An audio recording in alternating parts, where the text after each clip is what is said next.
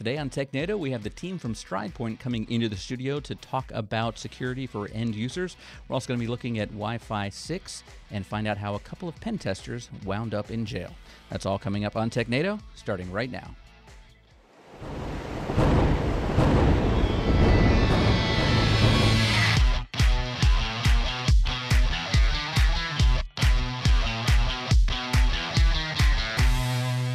Hello and welcome to TechNado. I'm your host, Peter Van Rysdam, joined, as always, by Don Pizzette to my right, and Justin Dennison, also to my right. How you guys doing? I'm doing well. It's good to be in the right. Yep. Yeah. Okay. I'm never in the right. Exactly. On this show. That sounds Even about not right. in this room.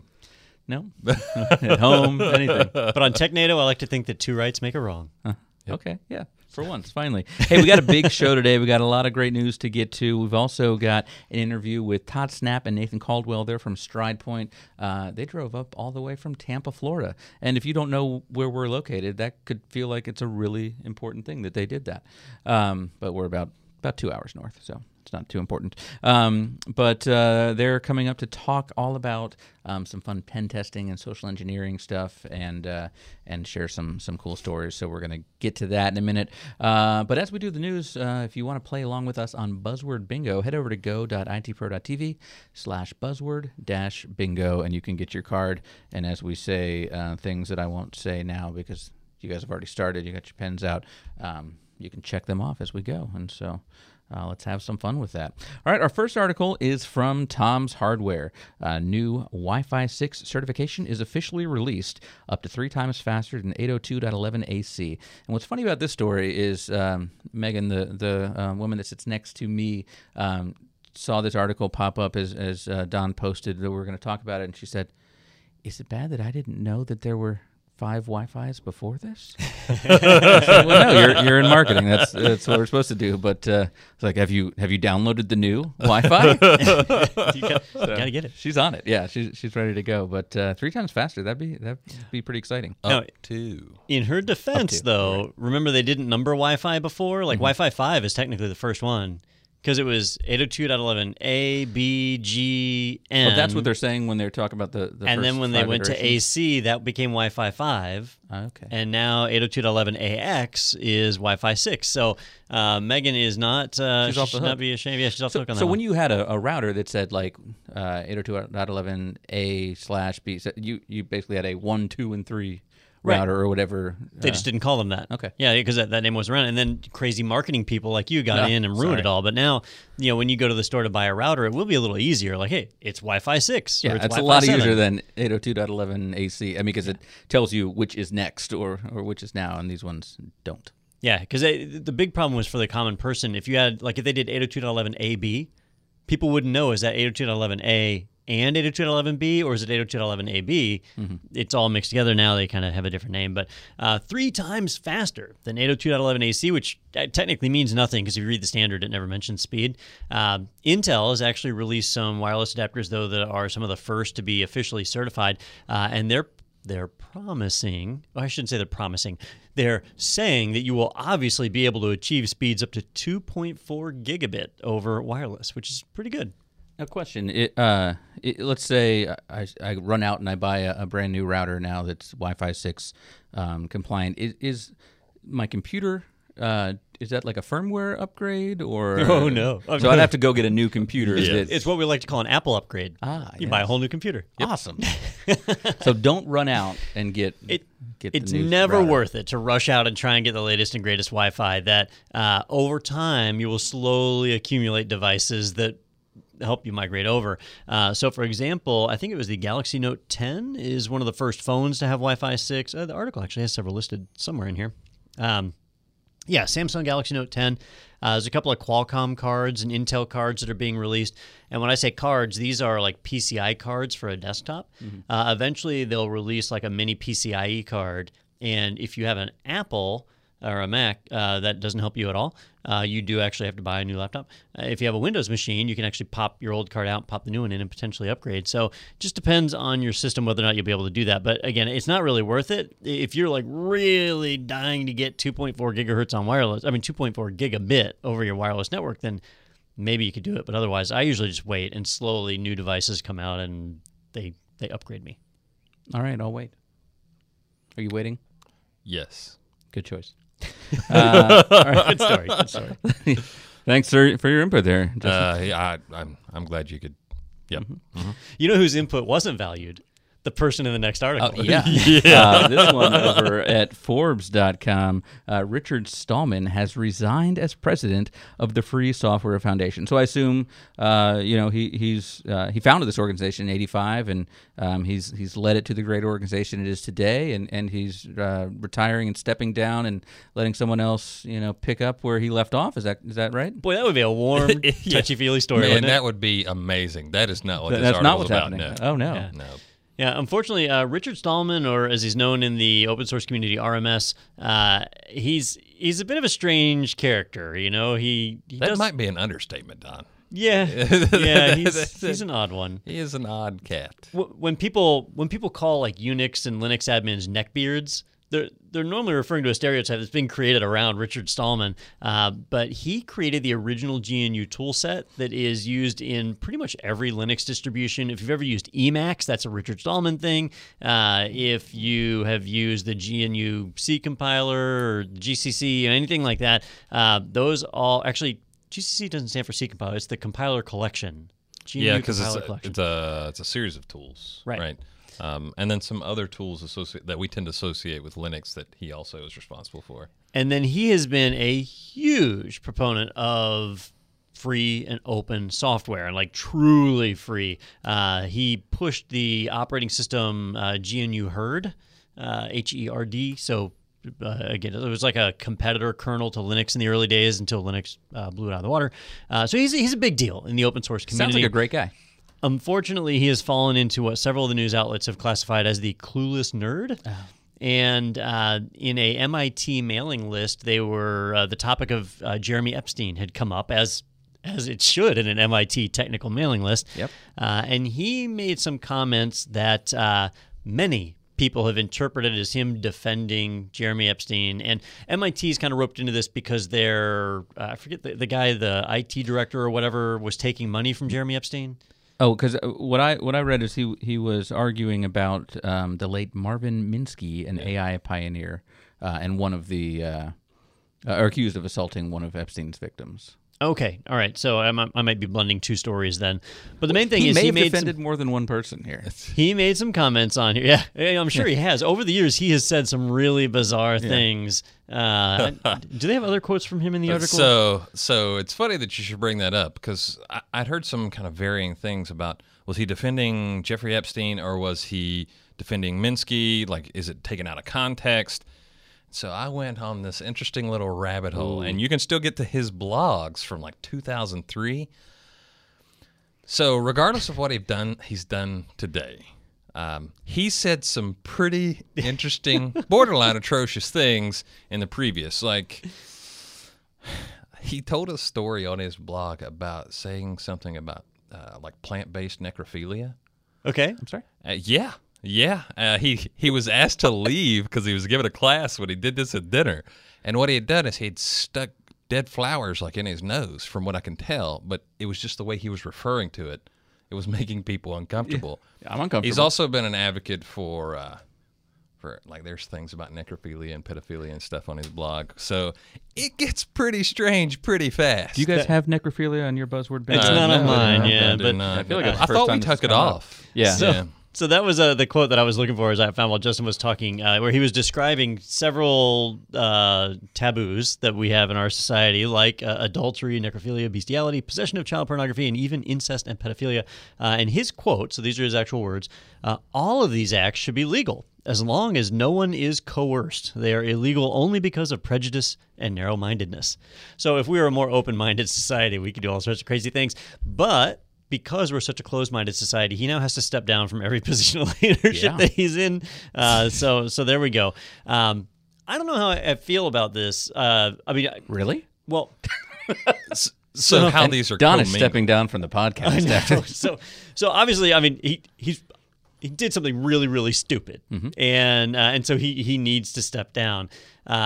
there's another side of this story, which is, man, this is a big figure in the open source community that's now being kind of removed because of something he said. Shouldn't that be defended on free speech? But honestly, I think we'll be all right without him. I think we'll make it. So from what I read, that was part of the reason for like this push, because of these comments, which were in the past and current comments. It was like a pattern of behavior where people are like, Yeah, if there was that old stuff and then this is still happening today, I think is what the issue is. I mean, maybe it might be some off-color things that he's saying, tongue-in-cheek, and people will take them out of context. That might be the case, but I feel like there's a few topics you just don't use as a joke. Well, especially not on the Interwebs? Office, mail server. Or, Let me tell you. And this, just week before last, I think he was at Microsoft giving a talk to the Windows Subsystem for Linux people. So, who knows what stories he told out there? That'll be curious to see. That's exciting. Well, he's going to go live with John McAfee, I think, now. And I think those two would get along great. I bet that. I suspect Either horribly or great. that's a reality show waiting to happen. They need to make a TV show out of that. Yeah, they do. Yeah. Fox is on it, I'm sure. All right, let's head over now to neowin.net for our next article. Mozilla launches paid premium support for enterprise customers. That's a lot of P's there. I feel like we've been talking about Firefox a lot in the last couple of weeks. I know we've talked about security and the security that they have there on their browsers, but I feel like they're getting a little more play recently. So what is this all about? You can pay them to fix their broken stuff? Yeah, it does sound odd, nice. Doesn't it? How nice of them. All right, so Mozilla is definitely getting a big upswing in the media right now, and one of the main drivers for that is how Microsoft announced that their Edge browser was switching over to the Chromium backend, so it effectively becomes Chrome as far as a rendering engine is concerned. Mozilla and Firefox, they've kind of resisted that trend, and they push towards compatibility, but it's a chance for them to swoop in and say, hey, are you trying to get away from Chrome? You can't do it with Edge, but you can with us, and so they're getting a bit of an uptick on that. One area where they lack, though, is a lot of organizations, especially enterprise organizations, hard to say. They don't want to use Firefox because it's not baked into the OS. So it's an extra thing you've got to update, you've got to push out. If your web pages don't render right, you've got to deal with that. So there's a lot of different challenges for running an alternative browser. Well, Mozilla, up until recently, has always treated this as just a open source, free thing. They throw it out there, you can run it if you want, and that's that. But now to put enterprise support behind it, that's designed to target some of those larger organizations that may want to try out the browser but need to know it's going to work for their business case scenario and that it will receive updates in a timely fashion, and doing paid support is one way to do that. So this will get people access to the ability to submit bugs privately, so that the bugs won't be out in the public trackers for other people to see. They'll be able to get security fixes, a private customer portal, and access to the Enterprise Critical Issues Distribution List. In other words, their features and requests and things like that will get kicked up a little higher in the queue than the regular person. So it's Mozilla acting more like a regular company, I think. Yeah, it's about time. Do you use Mozilla now? Only when I'm testing. Only when you have to. Yeah, I use Chrome. I think we talked about it. We said we both have it on our machines too. Yeah. Justin and I. But yeah, I used it for a while because I was having some trouble with Chrome. Chrome went through an update. Then I started having trouble with Firefox. So I've been back and forth, but most of the time I just open it if I need to test an application to see how things render. It does come on some Linux distributions. It's like the default one. So there's times where I have some at-home computers where I use it a little more. Honestly, for me, all the browsers are really the same at this point. As long as I have bookmark sync across my platforms, I'm happy. You can't do that with Edge because if you're on a Mac, I guess they have Edge for Mac now, but you'd be crazy to run that. Wow. Yeah. With Chrome, you can run it on all the different platforms, so that's kind of nice. Firefox, can you do bookmark sync in Firefox? I think it doesn't work quite like the Chrome, like your different profiles and your bookmark sync. That was another sticking point for me. It was a little more involved to get all that to happen. So I was like, this is a lot of work. So so out it goes. Yep. Work is bad. All right. Our next article, speaking of applications here, Sophos, this is on ZDNet, I should mention. Sophos open sources Sandboxy, a utility for sandboxing any application. Sandboxy is now a free download, source code to be open sourced at a later date. And I got to say, when I looked at the thumbnail for this article, I thought that was just Minesweeper. Yeah, it's very Windows 3.1-ish. I'm not sure why they do that. Like whoever did their diagram did it in Microsoft Paint. They did, and it looks great. Real high end. Looks great. Sandboxy is kind of neat. It was an internal tool developed at Sophos that they would use to, if they had an application they thought might be a Trojan, they could fire it up inside of a sandbox and test it and know that it wouldn't affect the underlying operating system. They had big plans for it that never really went anywhere, and so they finally reached a point where they said, you know what, let's just open source this and give it out to the community. And so that's exactly what they've done. Sandboxy is now free. The source code is not released yet, so they've released the compiled version of it, but their plan is to release the source code. When that happens, having a very dynamic sandbox that you can use inside of just Microsoft Windows is a nice thing. In Linux, we have things like jails that you can do and containers and all that. But in the Windows world, you really don't have much because Microsoft partitions a lot of that functionality away inside of the OS. But a third-party app like Sandboxy will let you do that. So great way to test applications and other things. Yeah, and even the screenshot that they show of their actual application there is very Windows 3.1 as well. And the logo makes me think of Doritos. It kind of does make me think of Doritos. I can see that. Yeah. Subliminal messaging. Maybe that's how they're going to make their revenue. They're actually a subsidiary of Frito-Lay Company. part of Yum Brands. Why don't we have Doritos here? Oh, probably the chewing. Yeah, I'm sure everybody listening would be like, what does Justin do? Well, we could spray them with water so they were a little bit soggy, and then people wouldn't know. Yeah, but then I'd have make them garbage. Hot garbage. That sounds great. Another wet Dorito. The person who wrote this, it's who do they work for? For 0 Day. Yes, thank you. Oh, shoot.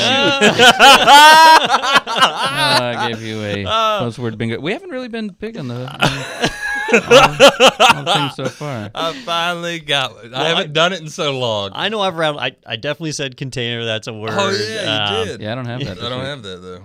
Oh, you don't? Not on my card this week.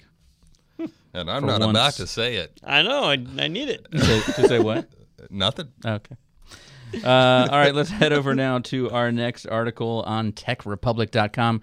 JP Morgan's Athena has 35 million lines of Python code and won't be updated to Python 3 in time. So does that mean that, someone doesn't manually have to sit there and go through all these lines of code, or do they? Oh, yes. They do. There are some automated tools that will help do certain things. Like from Python 2 to 3, one of the biggest sticking points was the print function. It used to be a special statement, and now it's an actual function call. So you have to add parentheses. Well, there's automated tools that'll do that. There's some other things like strings are handled a little bit differently. You had originally Python 2 just made it all magic. It was all strings, but some of them are now bytes. Some of them, you have to be explicit about how you're handling them. So I read this, and I go, wow, that's a lot of Python code. Somebody should get busy. They should have got busy a long time ago, though. Personally, January 1st, 2020 was announced end of date, I think, last January. Not the one that just happened, but the one before that. Well, you should even start before they announce the time because you know what's coming. One of the biggest issues for the migration from 2 to 3 was, especially like JP Morgan, the fintech industry, financial data, some of those libraries that were originally written for Python only worked in Python 2. Python 3 just kind of went, we're still having some trouble. But about Python 3.5, that was no longer the case. Most of those had been migrated, and even things with C extensions were working very well. But then people go, well, it'll be all right. Then Guido van Rossum was like, January 1st, 2020, it's over. No more patches, nothing. And so that means that on that date, this application will still work. It'll still work because there will be a Python 2 runtime.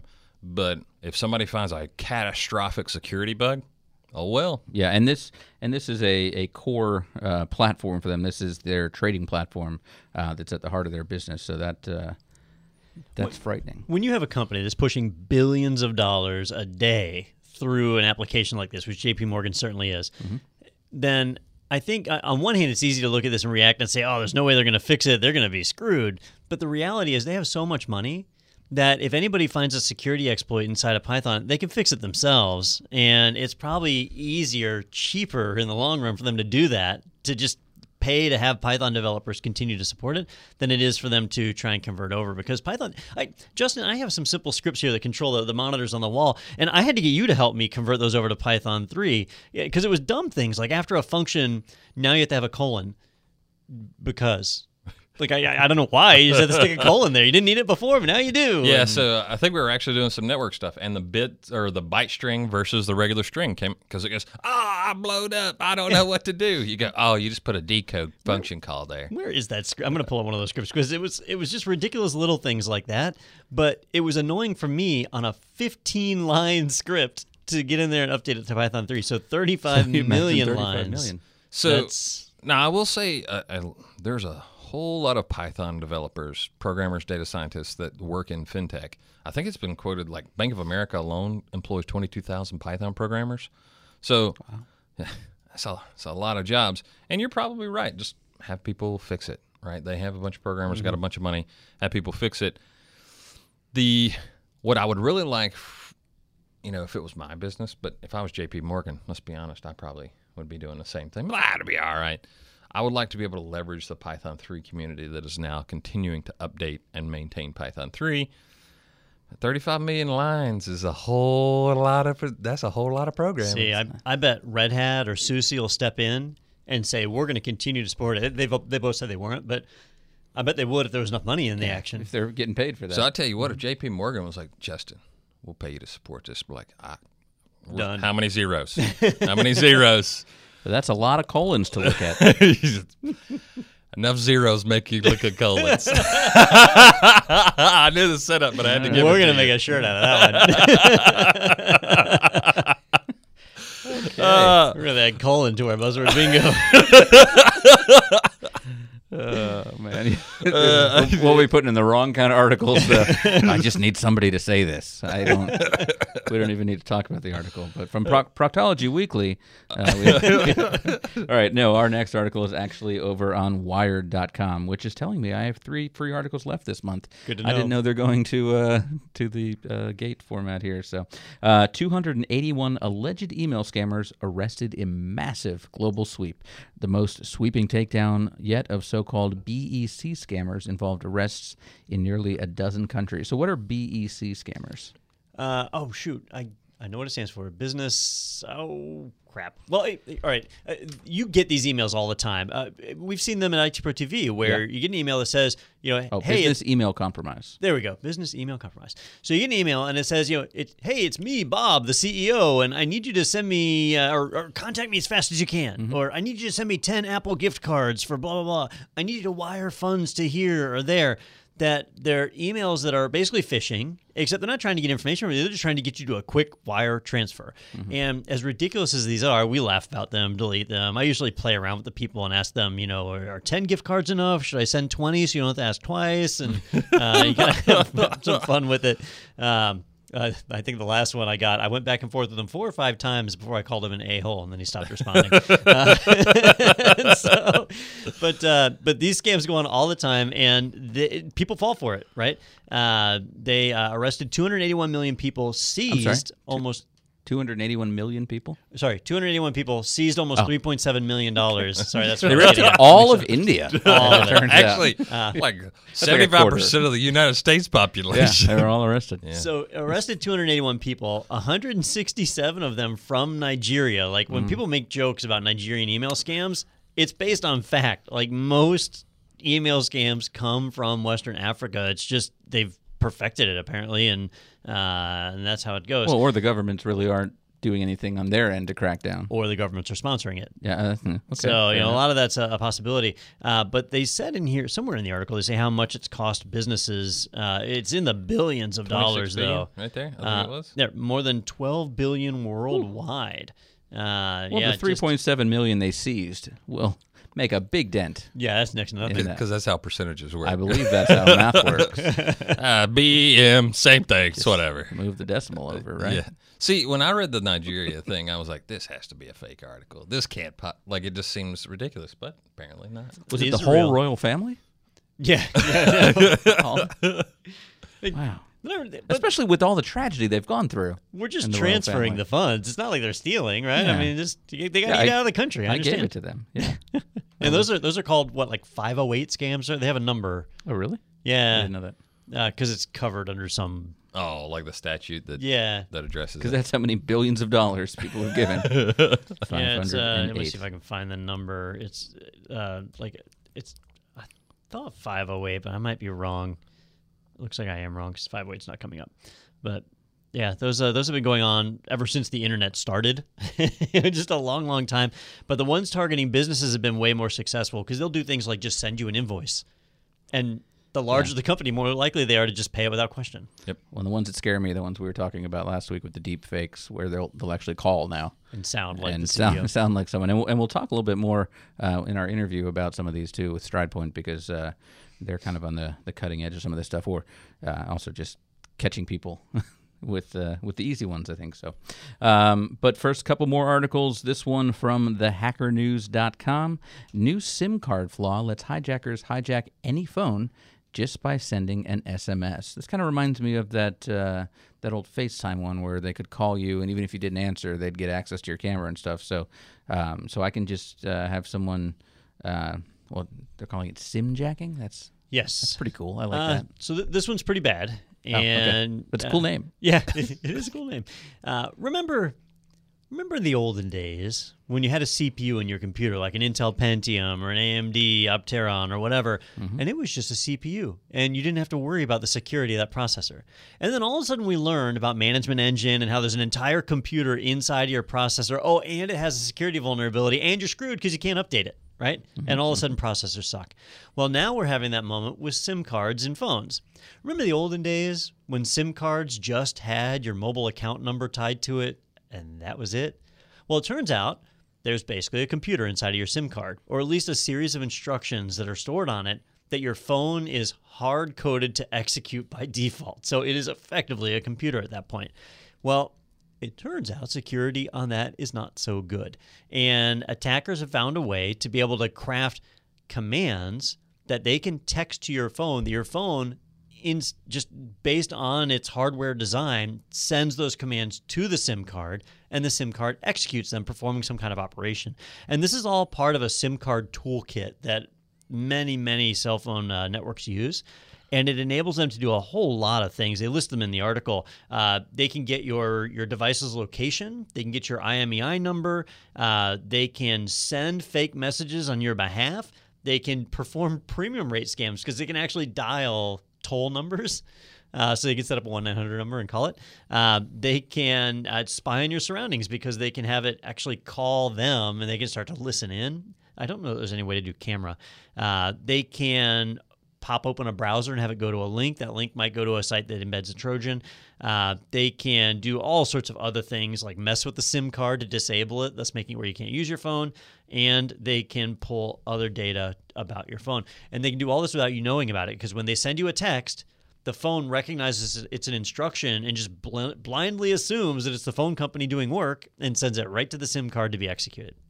Can they make it play a tone that will make me want to attack the other people around me? He's the Air Manchuria candidate. Well, it's the plot of the Kingsman, too. Oh. I just see Denzel in my head now. Oh, yeah. I imagine they could do that. Or like Naked Gun. Didn't that happen, too? Oh, yeah. Yeah, that was a Naked Gun. Yeah. If they could have it place a phone call and they were playing that tone on the other end of the call, then here you go. You got your golden circle or whatever. Samuel L. Jackson is finally coming for us. we knew it would happen. With snakes on the phone. Yeah, I think that's a different film. So this one's bad. What makes it worse? Guess what you can do about it? Nothing. Good guess. Yeah, First try, I nothing. win. There's absolutely Rip nothing my phone in half. and put it we in as the end trash. users can do about it. Do they make any phones that do not have SIM cards nowadays? No. Oh. Now, I mean, well, now there's some that have the digital SIM, like some of the iPhones where the SIM is basically embedded on the phone. Yeah, for Verizon for a while with Verizon, you couldn't change the SIM card and couldn't access it. I know in the AT&T ones, you But could. it still functions the same way, Yeah. and it's even worse because now you can't swap it Yeah. out, right? That's the whole phone you got to throw out. So what has to happen is the phone companies, and most of them have already started doing this, have to look for those text messages and filter them to prevent people from sending SIM toolkit commands via text. So we're reliant on the phone companies to protect us from this, and they've done a bang-up job of that over the years, so I am sure we'll be fine.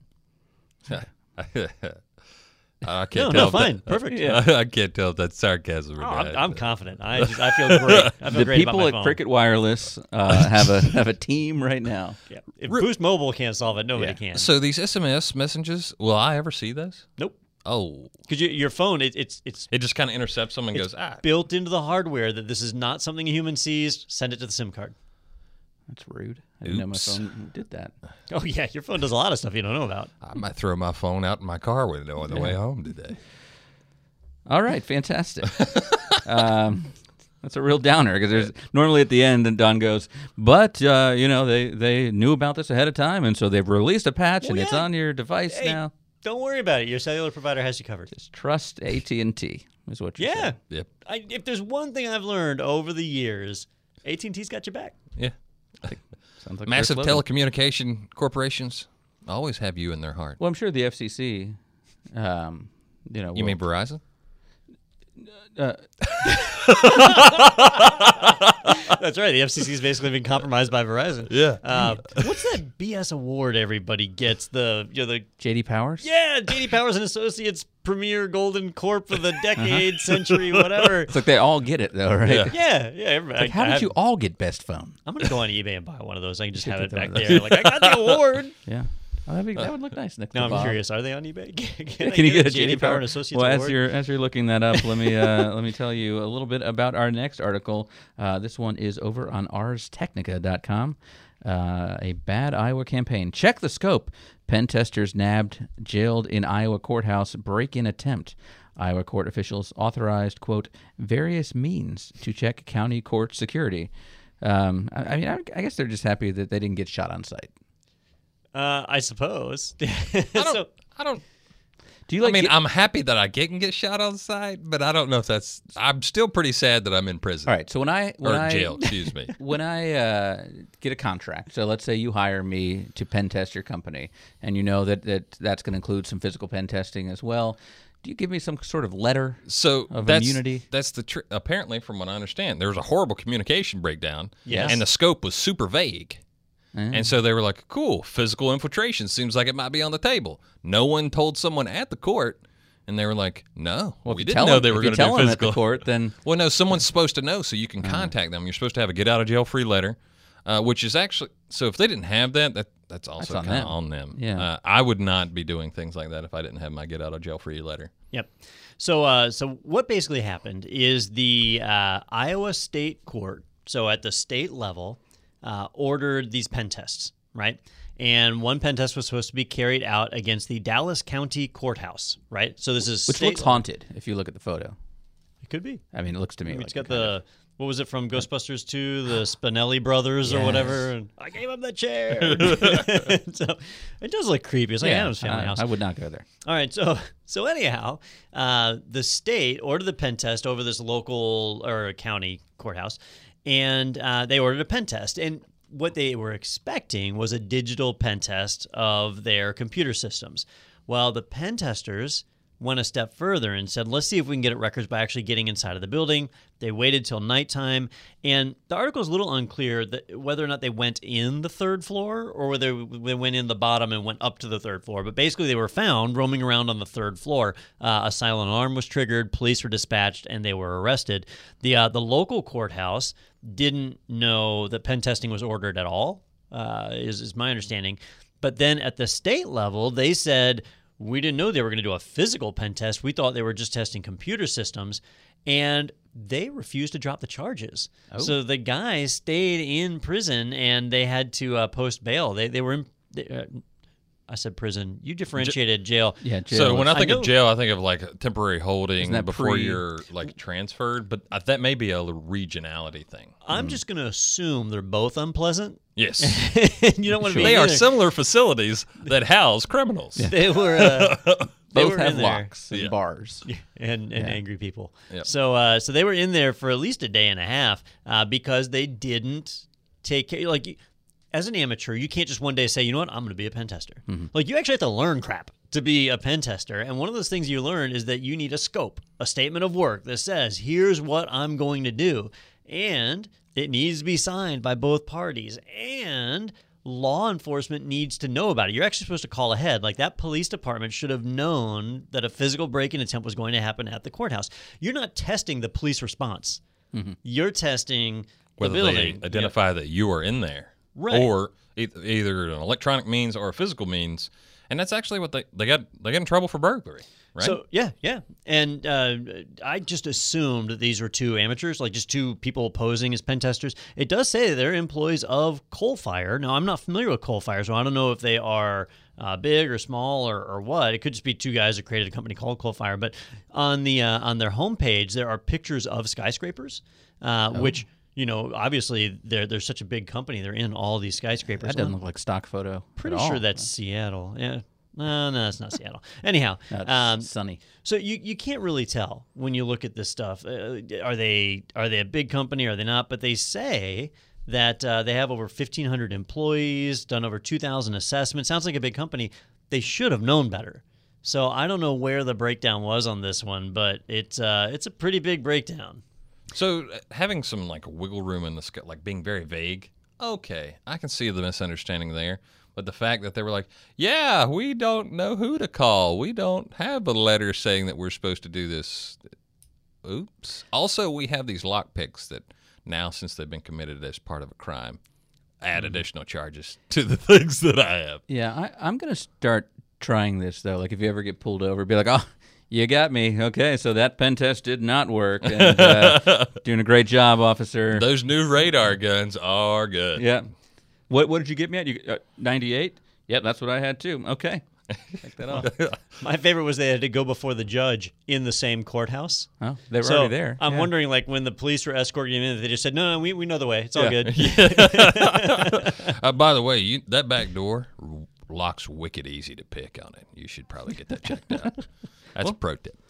Well, would you say that they that the courthouse passed or failed the pen test? Because, I mean, they got in. They Well, didn't get out. Did they get any records? Oh. Right? Because who cares if they get in? You know, if they couldn't get in any of the data, then it's a pass. I say it's a pass. You know, they set off the alarm. I mean, they were in jail. I think they passed. It counts. Yeah.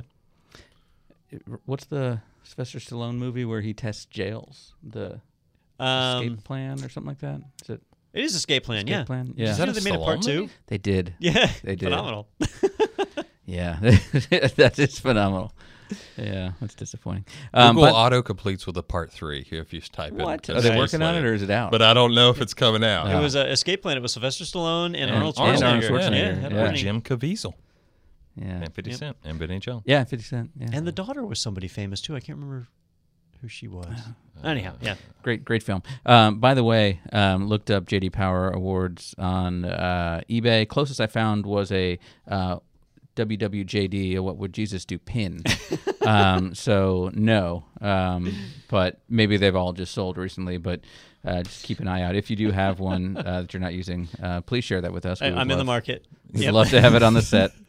I also looked and I could not find. Really? I found Yeah. some like small pins. Yeah, and small, stuff, yeah, but, like lapel pins. Yeah. that you could get, but not the actual award. yeah, I want Oh, the wait. best in class award. Now, I did a. Oh no, these are just similar. Okay, I did a search for auctions that were closed, and so there's some that are very similar to the award. You can get a knockoff. This one's the Voice of the Chamber award. So The that's awesome. JB Power Award. A lot easier. So if anybody says we're hijacked, be like, actually, Justin Dennison, that's JD Power. That's what I'm saying. JD Power, yeah. All right. Hey, let's switch gears now and make room because we're gonna test the fire marshal here, and we're gonna bring in 2 additional people: Todd Snap, president of Stride Point; Nathan Caldwell, a secure culture or the secure culture evangelist at Stride Point, and we're gonna talk all about pen testing and how you avoid situations like what we just heard about over in Iowa. But we're going to do that in just a second, so stay tuned. We've got more Technado coming up right after this.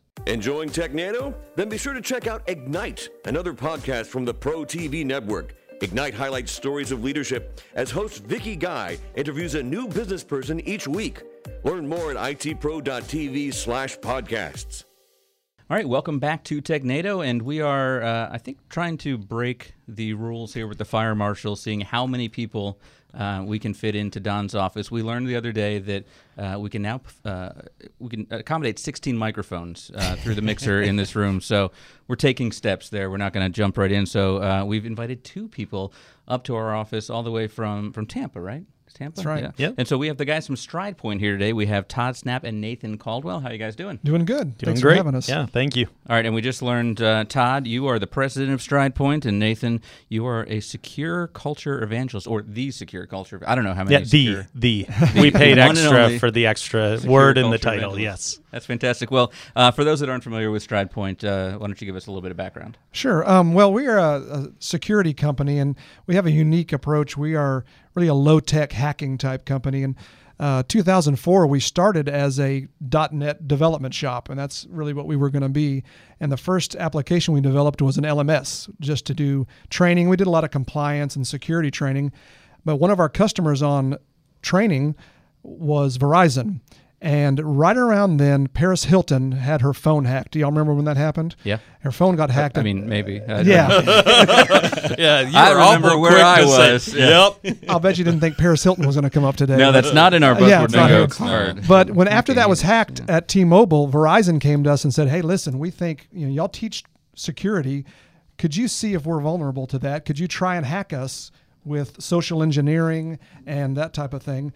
And we, of course, as a new company, said, "Yes, absolutely, we can do that."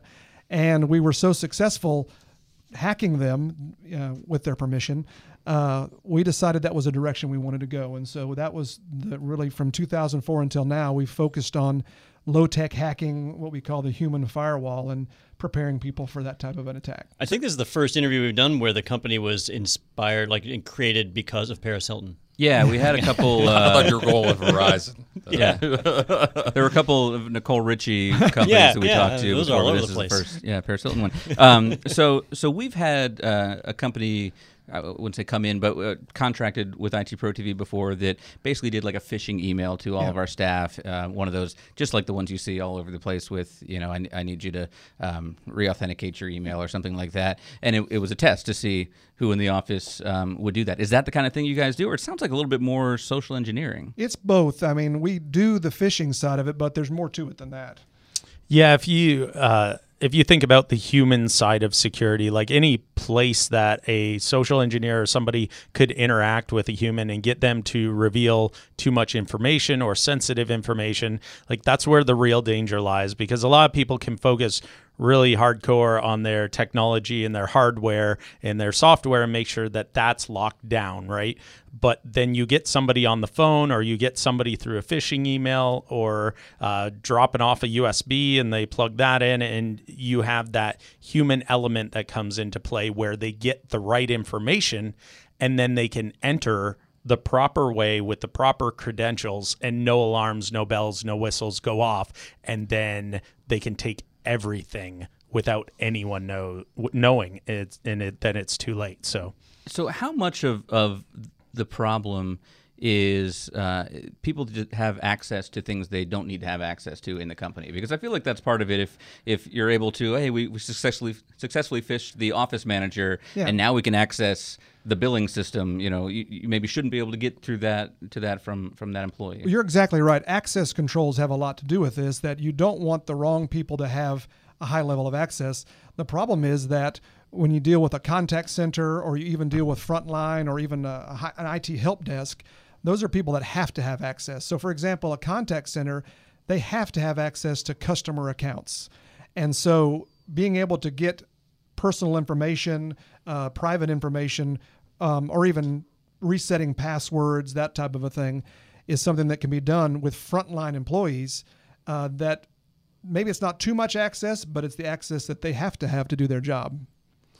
I'm curious, like, what do you guys find the average hit rate on this stuff is? Like, when you fire out a phishing email or you start making calls, what percentage of success do you see? And I know I'm sure it varies from company to company, but just kind of on average, what are you getting? I love the word success too. Like it's Well, success for for them. you. Yeah, it's We like, never know what to percentage call of it. total failure do you see at the company. We have problems with that too. We don't know if us infiltrating is success or failure, but sadly, it is between 30 and 35%. Wow. And when we make phone calls, it's between 30 and 35%.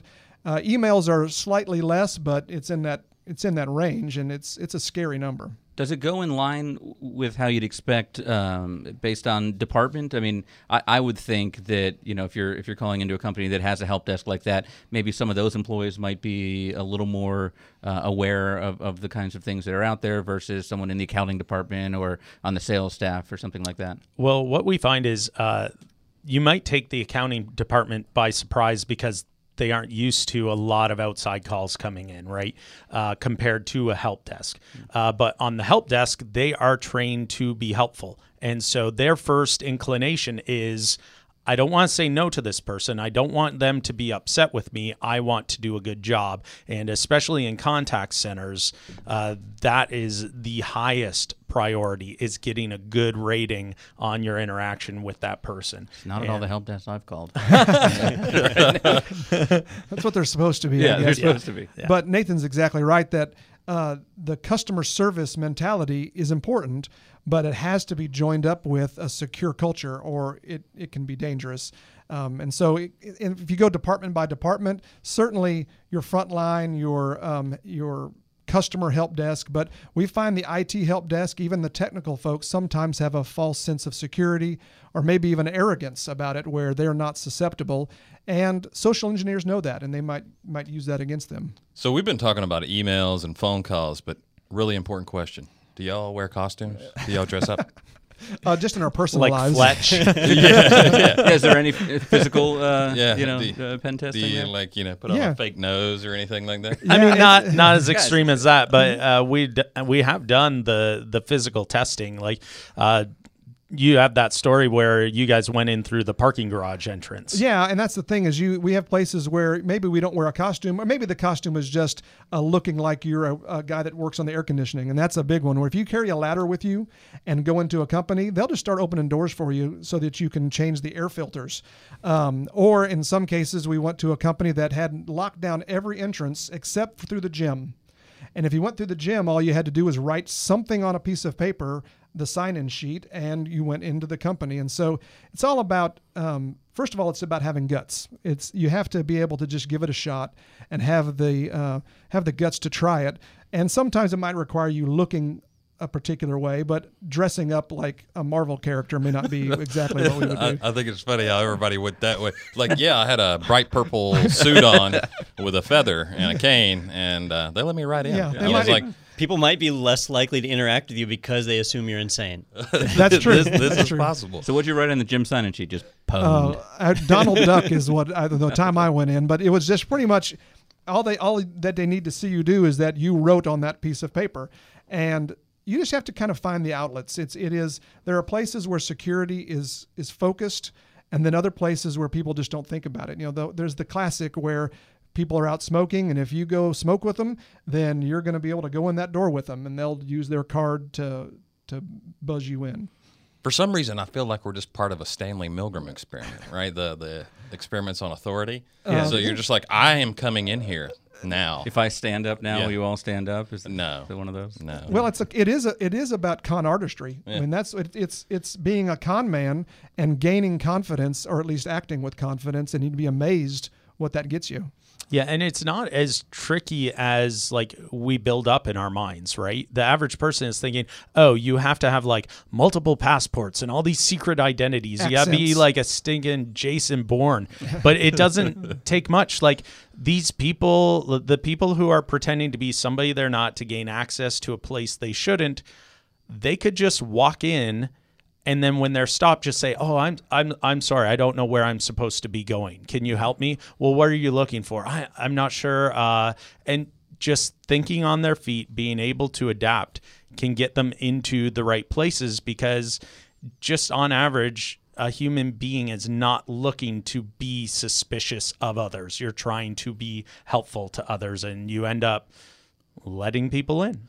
So this seems like a weird departure from the original .NET shop, right? You think developers were good, and then now we're con artists. Is that really all? Like, you just need to be confident, or are Maybe there that's other what a sets of .NET skills? developer really is. Well, that's about it. But it comes from small business wanting to sign deals, and that's what it comes down to. And so we said, you know what? When we talk about social engineering, people answer our calls. And when we send an email saying that we're experts on social engineering, we get appointments. And so, like, for example, that happened with the IRS. That's one of our customers that we can talk about.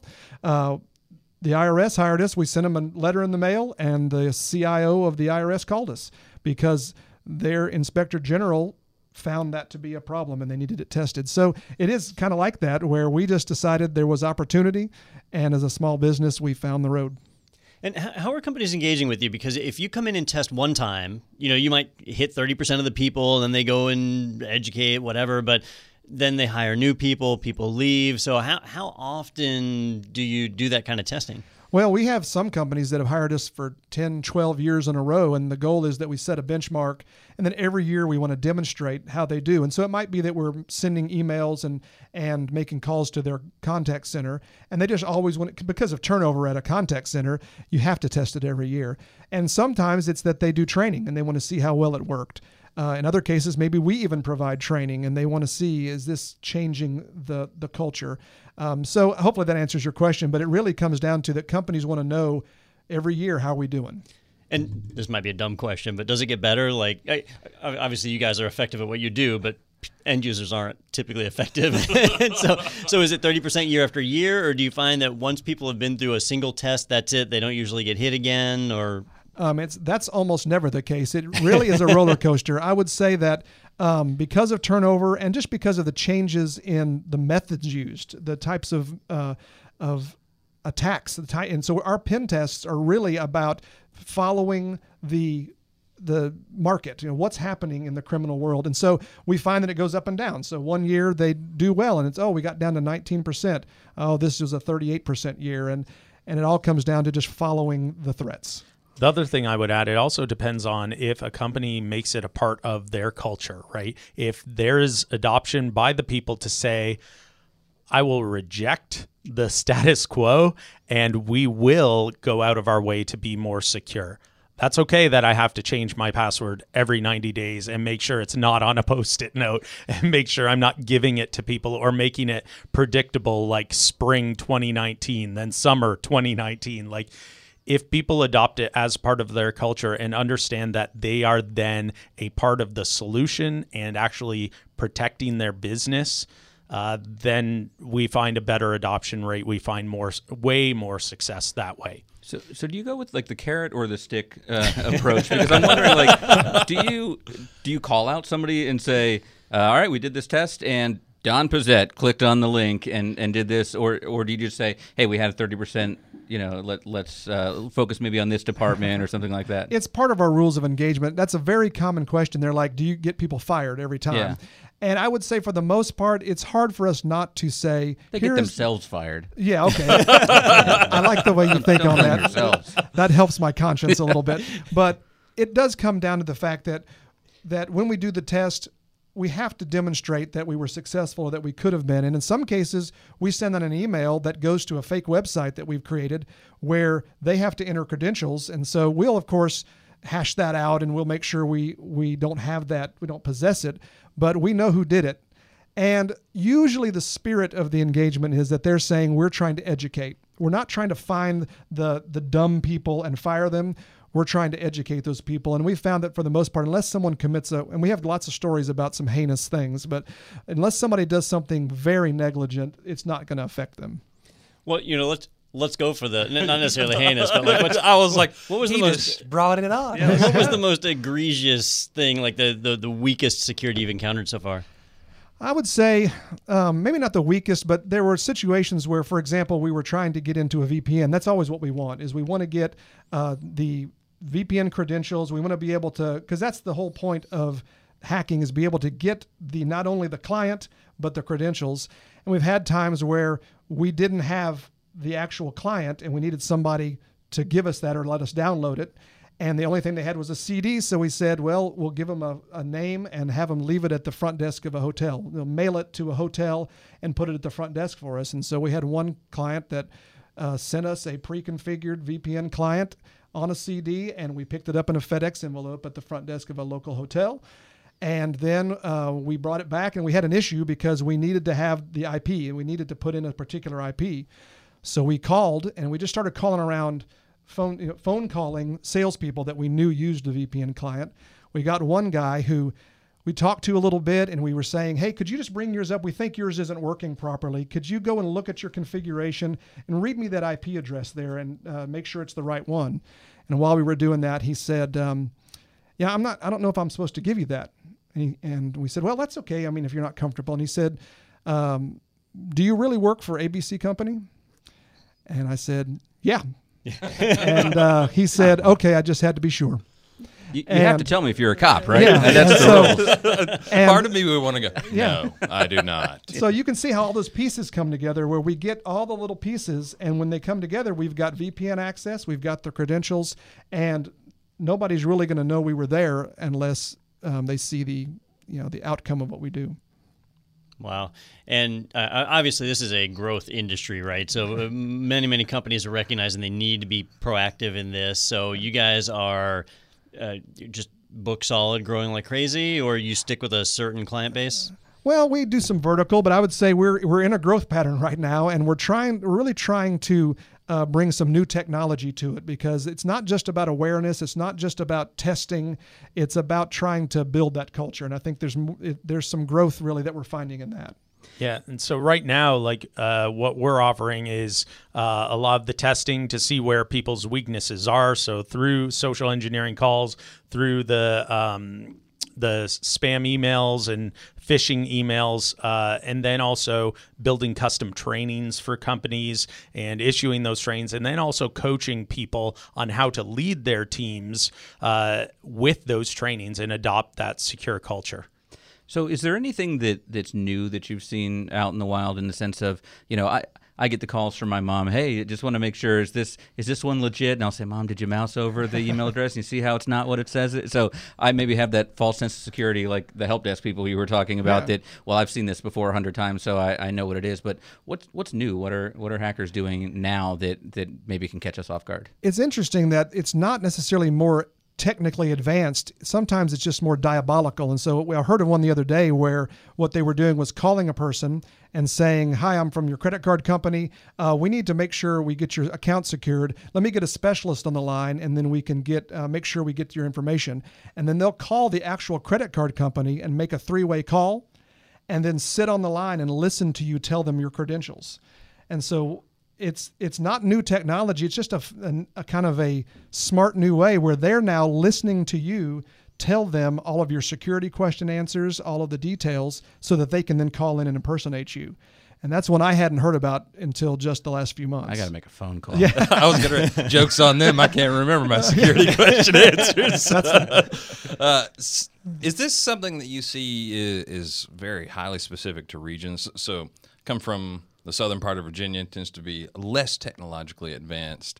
Do you see that there's regional differences for companies, or is it pretty much 33% all across the board? Well, what it is the bad guys don't care about where you are. What they care about is, can I have success? And if somebody is too savvy and doesn't fall for it, they're picking up the phone, they're making the next call, because they don't care about their success rate. They care about just getting the success.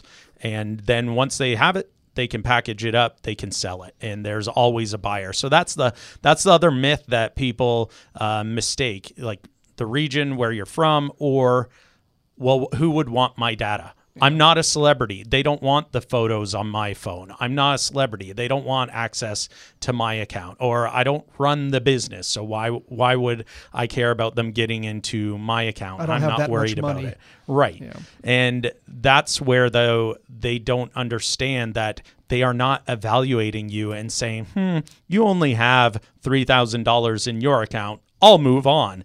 They don't care about that. They want to get your information and then sell it to somebody else. And there isn't that markup of trying to sell someone on the black market to purchase your items. Here's an interesting thing about Regional is that we've started to do some testing of call centers in India.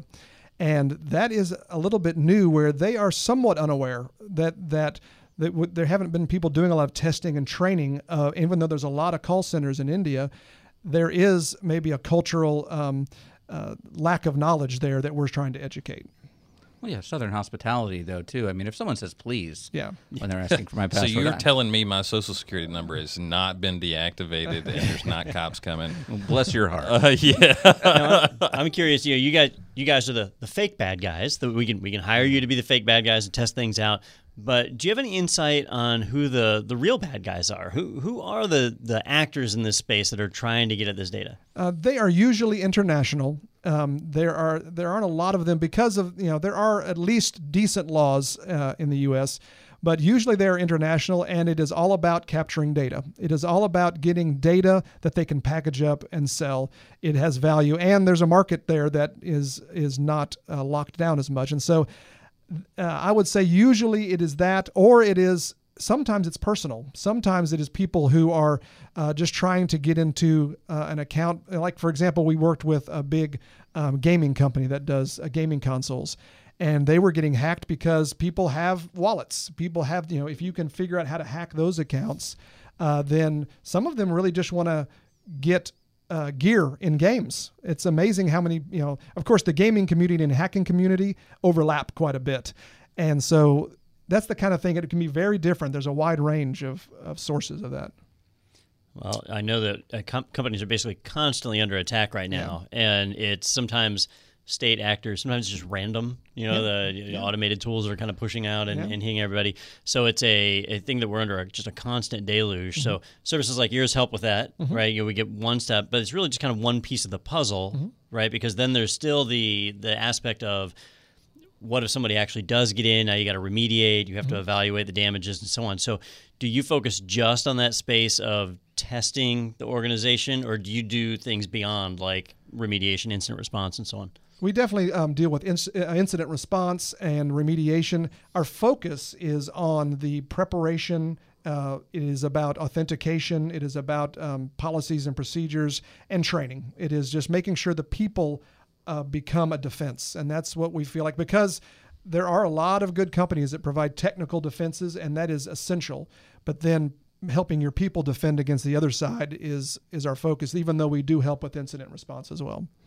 Yeah, that makes a lot of sense. We talk, I'm on our marketing team here, so we talk about how we're all, brand ambassadors, and we're all part of that. And, we're basically saying here, we're all also part of the IT team. We're part of the security team, because everyone that has access is someone that can be exploited potentially. So if someone wants to find out more, do you guys just work with people in the geographical area of in Tampa, or are you guys all over the place? We are U.S. and have some international customers, so I would say that anywhere is really where we would be interested. So what's the best place to reach out to you guys, find out more information? Yeah, our website is StridePoint, StridePoint.com, and that's where you can contact us. And certainly I would say Nathan as well, in Caldwell at StridePoint.com is a great guy to reach out to that can help you.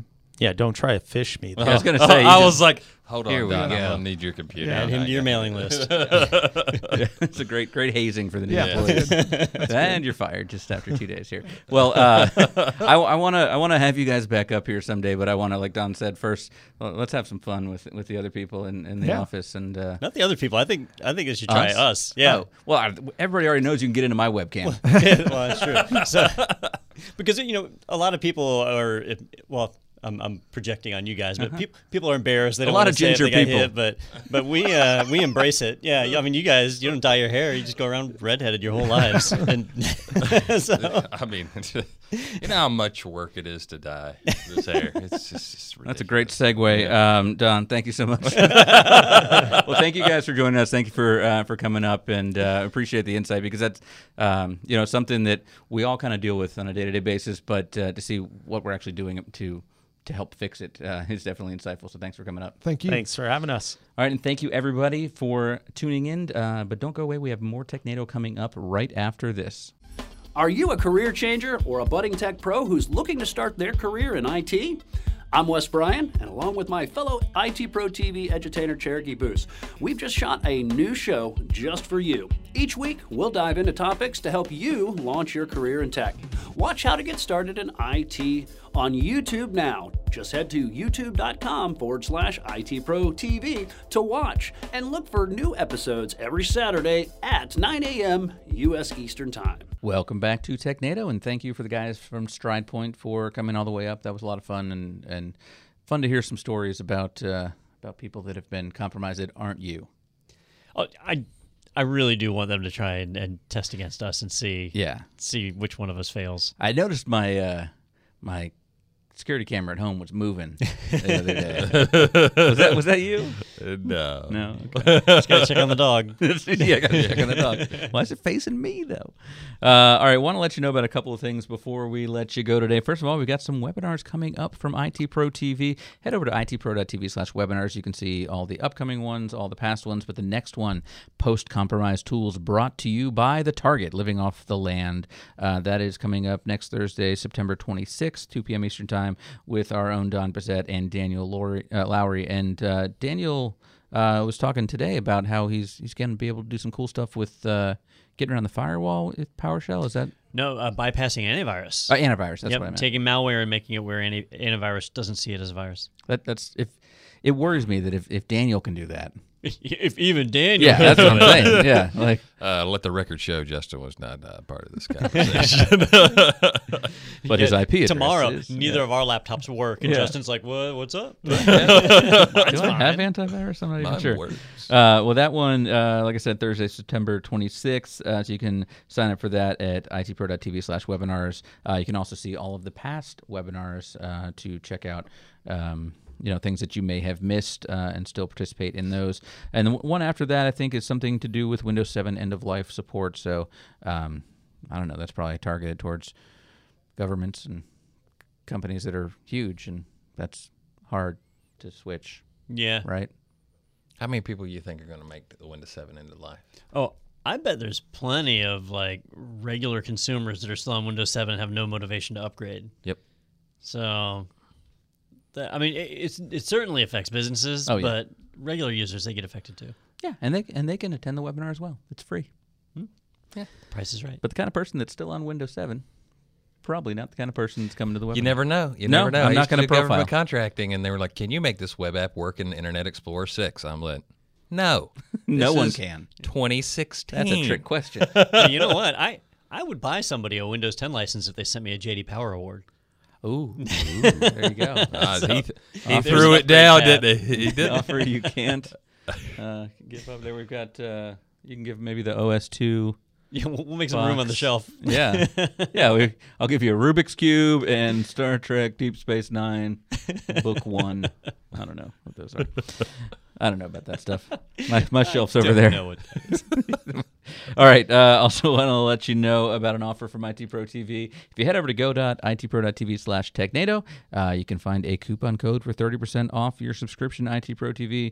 That's either the individual premium or standard monthly membership, and it's 30% off for the life of your account as long as you keep it active there.